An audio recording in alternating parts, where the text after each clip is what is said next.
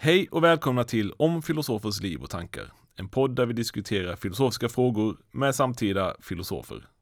Jag heter Fredrik Eriksson, ämnesbibliotekarie i filosofi här vid Lunds universitet, och vid min sida har jag som vanligt Martin Jönsson, docent i teoretisk filosofi vid Lunds universitet. Och dagens tema är sanning. Ett vardagligt begrepp kan tyckas som de flesta av oss har en intuitiv förståelse för vad det innebär. Men vad är sanning och hur kan sanningsgörarteori hjälpa oss att förstå vad som gör något sant? Med oss för att reda ut detta idag är Robin Stenvall, lektor i teoretisk filosofi. Välkommen! Tackar. Ska vi börja från början och se hur långt tillbaka i tiden sträcker sig de här frågorna kring sanningsgörare och sanning? Ja, man kan säga att det första som åtminstone indikerar, den första skrift som indikerar någon form av referens till sanningsgörare, som kan åtminstone tolkas som någon referens till sanningsgörare, är Aristoteles kategorierna. Där han helt enkelt säger någonting i stil med att om en man existerar så är det sant att en man existerar. Och om det är sant att en man existerar så existerar också en man. Men det verkar finnas någon form av asymmetri mellan helt enkelt våra påståenden om att den här mannen existerar och det faktumet att mannen existerar ute i världen, alltså förstått som något konkret. Och det verkar som om helt enkelt våra påståenden är sanna för att världen är beskaffad på ett visst sätt och inte tvärtom. Så det är inte så helt enkelt att våra sanningar om världen så att säga på något sätt bestämmer vad som existerar. Är detta en typ av korrespondensteori? Kan man säga det då? I det du säger här? Alltså det finns vissa likheter mellan korrespondensteori och sanningsgörarteori. Definitivt. Vissa har förstått det som inversen av korrespondensteori, som att man säger att ett visst påstående korresponderar mot ett faktum, så tänker man sig på något sätt att sanningsgörarrelationen är helt enkelt det som går i motsatt riktning. Inte från så att säga våra sanningar om världen till verkligheten, utan tvärtom från verkligheten till våra sanningar om världen. Så visst, det finns en viss... Och man kan säga också att de intuitioner som motiverar en sanningsgörarteori är väldigt snarlika de som motiverar en korrespondensteori. Varför är sanningsgörarteorin före då? Framom korrespondensteorin. Ja. Ja, för det första så första frågan man måste ställa sig om de överhuvudtaget konkurrerar om samma sak. Och där är det många som hävdar nej, det gör de inte. Alltså, vi kan aldrig få ut en sanningsteori från en sanningsgörarteori. Helt enkelt för att när vi bestämmer sanningsgörarrelationen, vad den är för någonting, och vad det är att vara en sanningsgörare, så måste vi redan förstå begreppet sanning. Så du kan aldrig redogöra för... Så den förutsätter helt enkelt sanningsbegreppet, sanningsgörarteorin. Men det finns också de som hävdar att vi kanske inte behöver vara riktigt så radikala. Och det finns en massa problem med korrespondensteorin, så prima facie åtminstone sanningsgörarteorin verkar råda bot på. Och ett klassiskt exempel på det skulle vara exempelvis det som man inom filosofin kallar för kontrafaktiska villkorssatser. Satser av typen hade A varit fallet så hade B varit fallet. Och i de flesta fall när de är kontrafaktiska, de går emot faktum, så är varken här A eller B att korrespondera mot ett sakförhållande i världen. Och en korrespondensteori har väldigt svårt att redogöra för just givet nu att man tar kontrafaktiska villkorssatser och säger att de har ett sanningsvärde. Så det är väldigt svårt att redogöra för det som korrespondensteoretiker, eftersom de inte... Ja, försatsen och eftersatsen, alltså A och B i det här fallet, är ju inte sanna. Nej. Och vad heter det? Men hur ska vi då förklara helt enkelt sanning i termer av korrespondens? Medan en sanningsgörarteoretiker kan säga, om man gör om det till en sanningsteori, skulle vara någonting i stil med att ett påstående P är sant om och endast om det har en sanningsgörare. Och vi kan lätt hitta sanningsgörare för just de här, eller lätt och lätt, men det är åtminstone tänkbart att vi hittar sanningsgörare för just de här kontrafaktiska villkorssatserna. Mm. Så bara som ett konkret exempel på en sån skulle vara att om jag välter det här bordet så kommer innehållet i min kopp och spillas ut. Men jag har inte vält bordet. Och du gör det aldrig. Nej. Men det är fortfarande sant att hade du gjort det så hade innehållet i koppen. Så den komplexa satsen är sann, men varken förledet eller efterledet är sann och har inget som korresponderar mot dem. Men vad är då en sanningsgörare? Och kanske vad skulle vara en sanningsgörare för en sån här kontrafaktisk villkorssats? Ja, om vi tar den första frågan först. Där finns det väldigt många teorier. Vad det är. Det finns exempelvis nominalistiska teorier för sanningsgörare. Som säger helt enkelt att sanningsgörare är bara partikulära ting som gör någonting sant. Så att exempelvis jag gör det sant att Robin Stenvall existerar. Men jag gör det också sant exempelvis att jag är si och så lång. Det följer ur min existens så att säga. Att den satsen är sann. Men det finns de som hävdar att nej, det är inte liksom tillräckligt bara att vi har partikulära utan vi måste också ha sakförhållanden. Sakförhållanden lätt förklarat är helt enkelt tillstånd ute i världen där vi har ett partikulärt ting med en viss egenskap. Så det är partikulära tinget taget tillsammans med sin egenskap. Robin och hans längd. Exakt, så det som gör det sant att Robin är si och så lång skulle inte vara jag bara. Min blotta existens räcker inte till för det. Utan det måste vara jag taget tillsammans med min längd. Alltså det är att jag instansierar en viss egenskap att vara 1,93 lång. Går detta tillbaka till Aristoteles idé om sanningsgörare? Är det fortfarande det rådande paradigmet inom sanningsgörarteori? Alltså, det är inget paradigm utan han redogör nog mera för en intuition som vi har om förhållandet mellan verkligheten och våra påståenden om verkligheten. Och man kan förstå sanningsgörarteori som den del av metafysiken som studerar förhållandet mellan det som existerar, alltså verkligheten, och våra påståenden om verkligheten. Men är dessa fortfarande de rådande tankarna eller dominerande tankarna inom just den här teorin? Är det Aristoteles idéer liksom som är? Ja, man kan säga att det är den intuitionen som har motiverat att vi idag diskuterar sanningsgörare, absolut.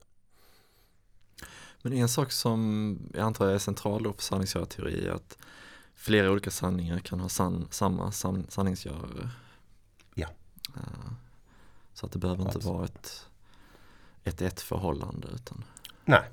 Så du kan ha exempelvis säg att vi har påstått att det finns människor. Jag gör det sant att det finns människor. Du gör det sant att det finns människor. Och de enskilda individerna som lyssnar på det här programmet, alla gör de sanna påstående att det finns människor. Så absolut, det är i det fallet many one förhållande som råder. Men vad skulle då kunna vara en sanningsgörare till det här lite svårare påståendet som vi var inne på innan? Att om jag välter det här bordet. Ja, där finns det såklart väldigt många olika teorier. Men en sån som exempelvis David Armstrong som är en av de mest framträdande sanningsgörarteoretikerna. Han skulle säga att det är just de här sakförhållanden som jag var inne på innan tillsammans med naturlagar som gör det sant att hade du agerat på det viset att du hade fällt det här bordet så hade innehållet i koppen spilt ut. Så faktumet att det står på ett bord på ett visst sätt och att det finns en gravitation som agerar på ett visst sätt. Exakt. Det gör det sant. Trots nu, kom ihåg, eftersom vi aldrig fäller det här bordet och det här innehållet i koppen aldrig fälls ut. Va? Så det är ingenting som försatsen eller eftersatsen går mot någonting överhuvudtaget. Men vi kan fortfarande förse de här påståendena med sanningsgörare.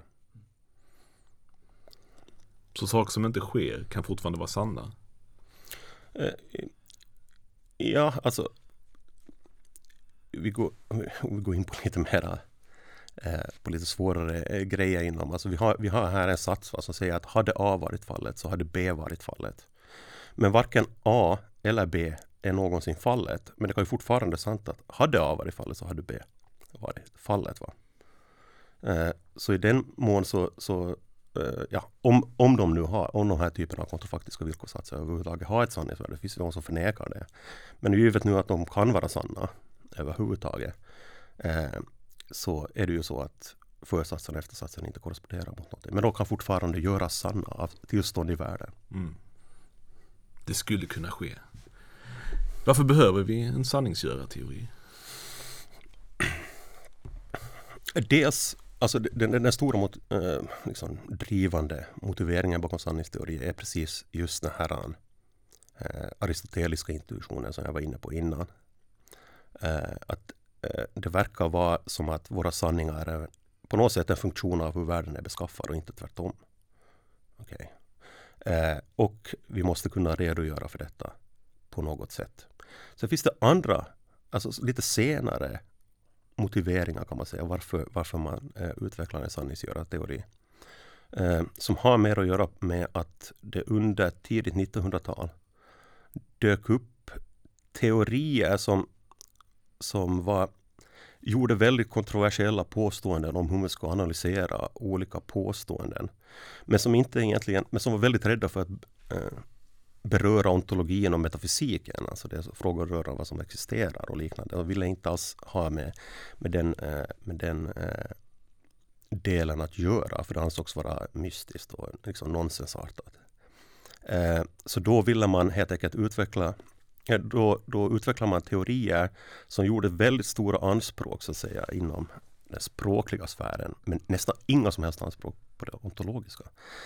Och då ville man ringa in dessa teorier i ett hörn och säga att det är någonting mystiskt här.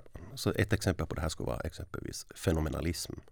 Eller en teori som utvecklades av Gilbert Ryle som helt enkelt analyserade påståenden rörande mentala till just sådana kontrafaktiska villkorssatser och liksom dispositionstillskrivningar och liknande i termer av kontrafaktiska villkorssatser.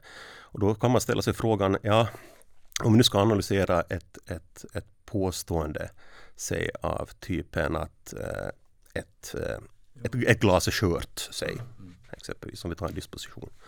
Ett glas är skört i termer av rena bara sådana kontrafaktiska villkorsatser, vi analyserar i termer av det. Så är frågan helt enkelt vad gör det här sant? Ska vi bara ta dem helt enkelt som någon form av brute truth, sådana kontrafaktiska villkorsatser? Det går inte att analysera vidare. Det verkar vara jättemystiskt, för de verkar vara avhängiga av hur världen på något sätt är beskaffade. Men det var ju frågor som de inte ville röra, ta vid det som är en hotånga. Just de här frågorna rör vad som existerar. Och du målar in dem i ett hörn helt enkelt. Alltså du måste göra någon form av ontologiska antaganden här, va? Vad som gör våra påståenden sanna. Eller så får du ta dem som då någon form av fundamentala påståenden som inte går att analysera vidare, som är helt enkelt primitiva sanningar.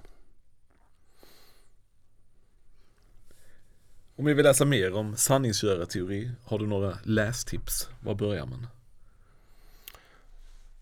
Ja, var börjar man? Ska man börja med Armstrong eller var? Ja, Armstrong har ju skrivit, ska vi säga, den populäraste boken om sanningsgörare som heter Truth and Truthmakers från 2004. Det är en väldigt bra start. Armstrong är alltid en fröjd att läsa och han är väldigt lätt filosof, kan man säga, att dyka in i.